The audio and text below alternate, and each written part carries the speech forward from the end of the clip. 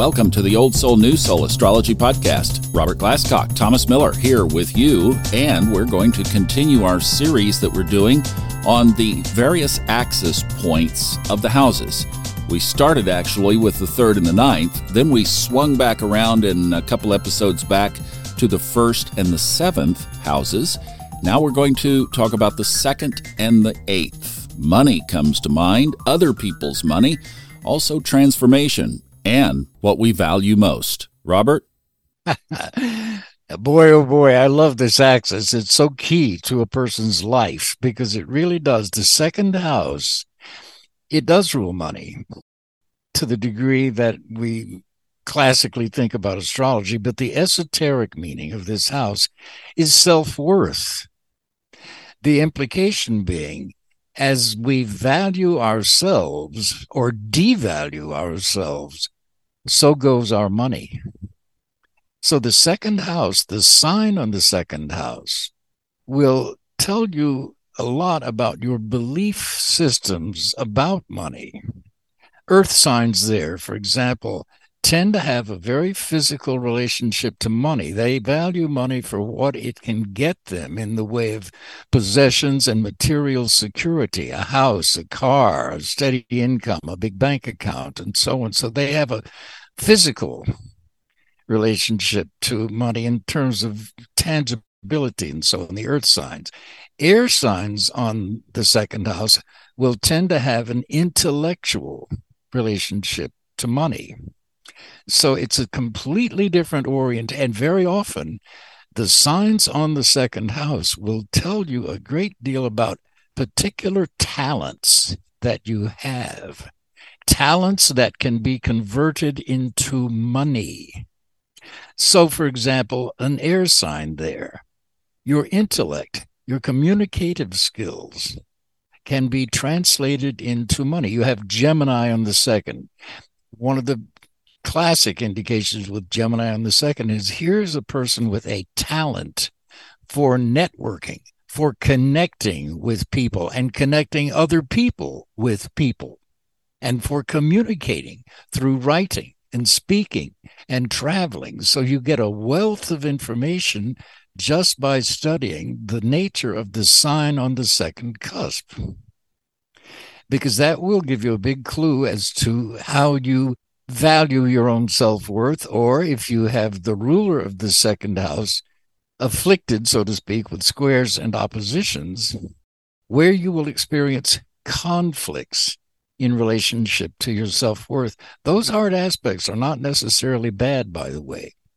Hard aspects to the ruler of the 2nd house will show conflicts, but the conflicts are meant to motivate you to take actions so that hard aspects correlate with ambition.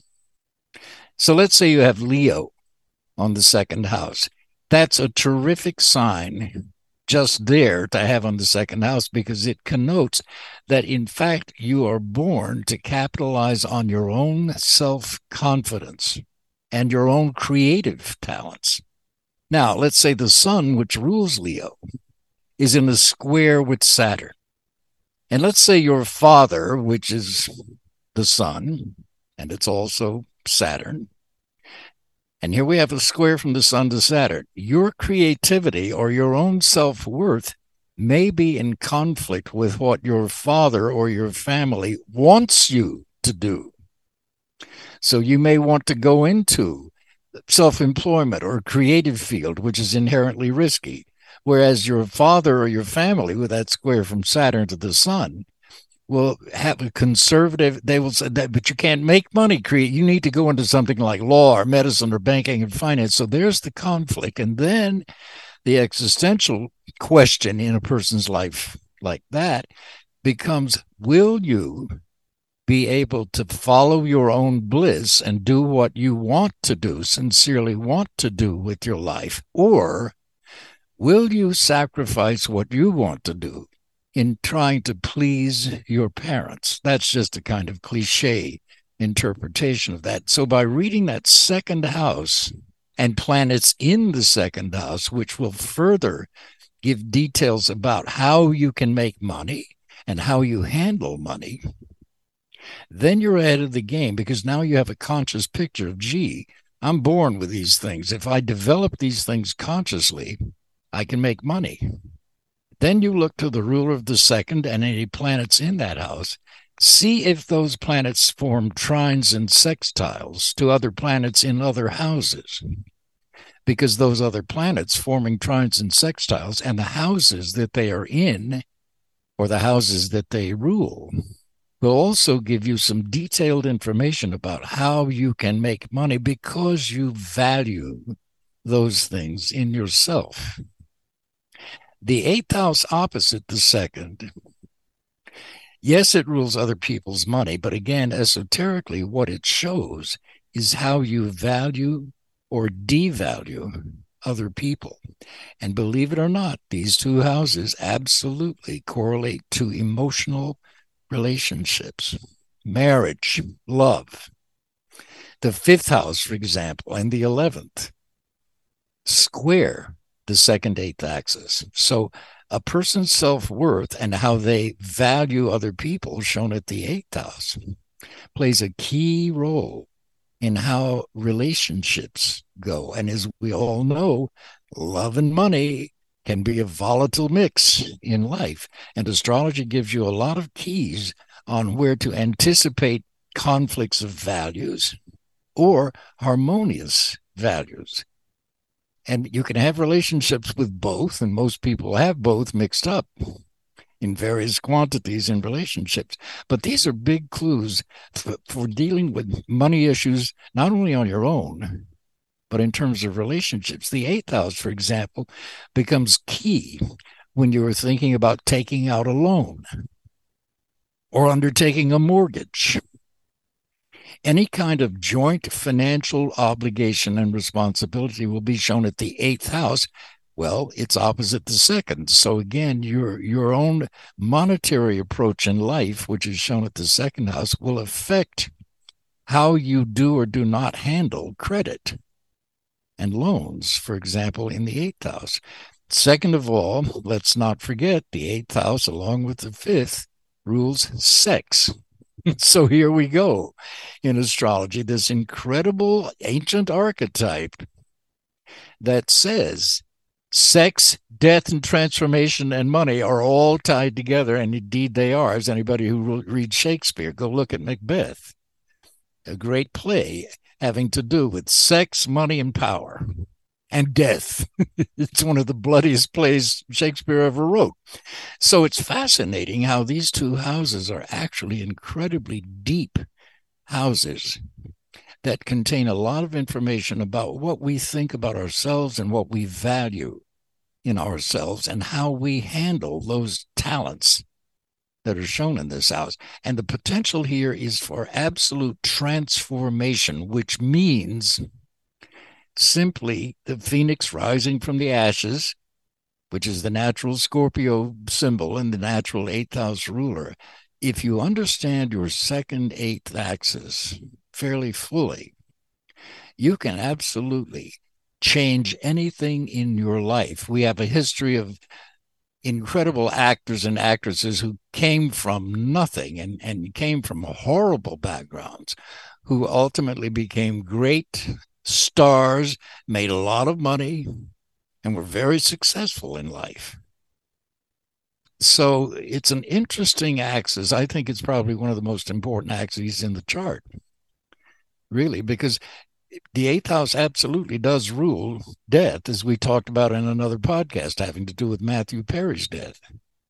So this second eighth axis about how I value myself and my talents and self-worth, the opposite of that is self-negation.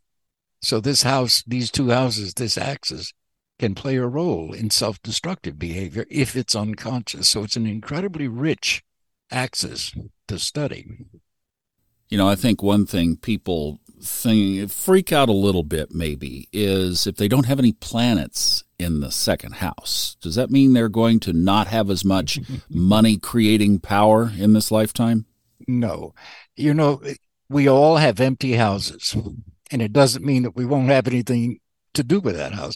It simply means that the ruler of that house is a planet, and you begin to study it in relationship to, in this case, money and self-worth and valuing other people. So no, an empty house doesn't mean that that house takes less precedence in a life. It simply means very often that money may be related more to something else in a chart. Let's say you have an empty second house and the ruler of the second house is in your sixth house. Well, now the implication in the chart is that what the work that you do becomes more important to you than making a lot of money. If you happen to make a lot of money doing what you love to do, so much the better. But there are people with a loaded sixth house who really, their accrual of money becomes more important than the work they do. You see what I mean? There's a whole difference here.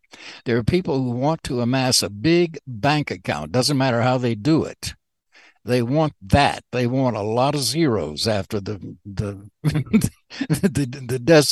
numbers.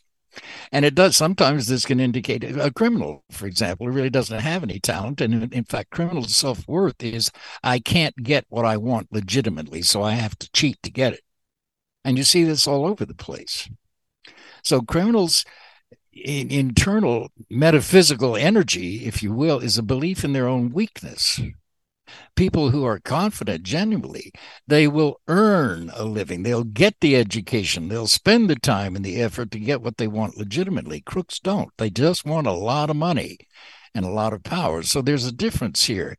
So if you have an empty second house, look to the ruler of that house. See where it is. Maybe it's in the ninth house, which indicates, among other things, that the more higher education you get, the better as far as earning a living. You see what I mean? Yeah, absolutely. Some people may have an empty second house and they have the ruler of the second in the eighth or in the seventh house. They'll marry money. That's how they get it. So you can get a lot of clues even from an empty house simply by following the train from the ruler of the empty house and seeing where it's located and what that house means. Also, those characteristics of that ruling sign. Totally. I'll tell you on that end, one thing that I've been playing with, because I have Cancer as the ruling sign of the second. And it dawned on me that whenever I followed intuitive guidance related to money, such as email Fred Dodson about narrating his audiobooks, and I followed that prompt, and it completely changed my life. With Cancer, the moon, intuition, I've done a lot better when I just follow that than drafting up a business plan of, I'd like to get into the audiobook business. Interesting. And your moon is in your fifth house, isn't it? It's in the fourth in equal. So your moon's on the fifth cusp. That's what I remembered. Okay. Yeah, it's in the fourth, working from home, among other things. Working from home all the time. Collaborations, but also a very creative moon because it's on the fifth, which is where everything else is, your sun and Neptune and Mars, all of that. So, and Scorpio, ruling among other things, fascinating to me, metaphysics and spirituality and religion.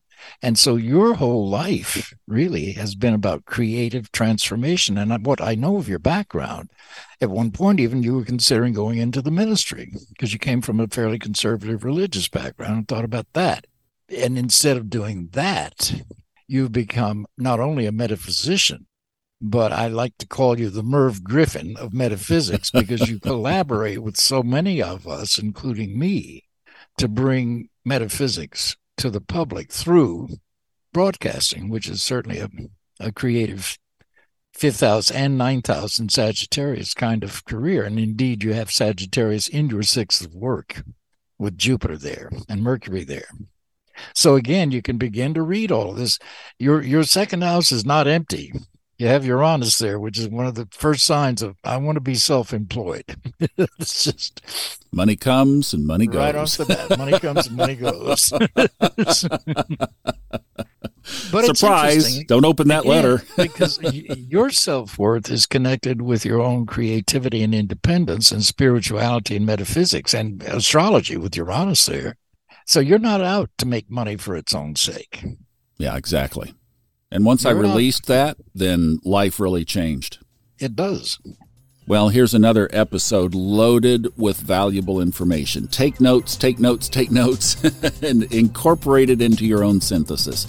Weave all of the material that you hear from him in, and you will become one amazing astrologer. I just can tell you from the path that I've been on with him for the last number of years. Thank you so much for listening. We'll see you next time on the Old Soul, New Soul Astrology Podcast with Robert Glasscock.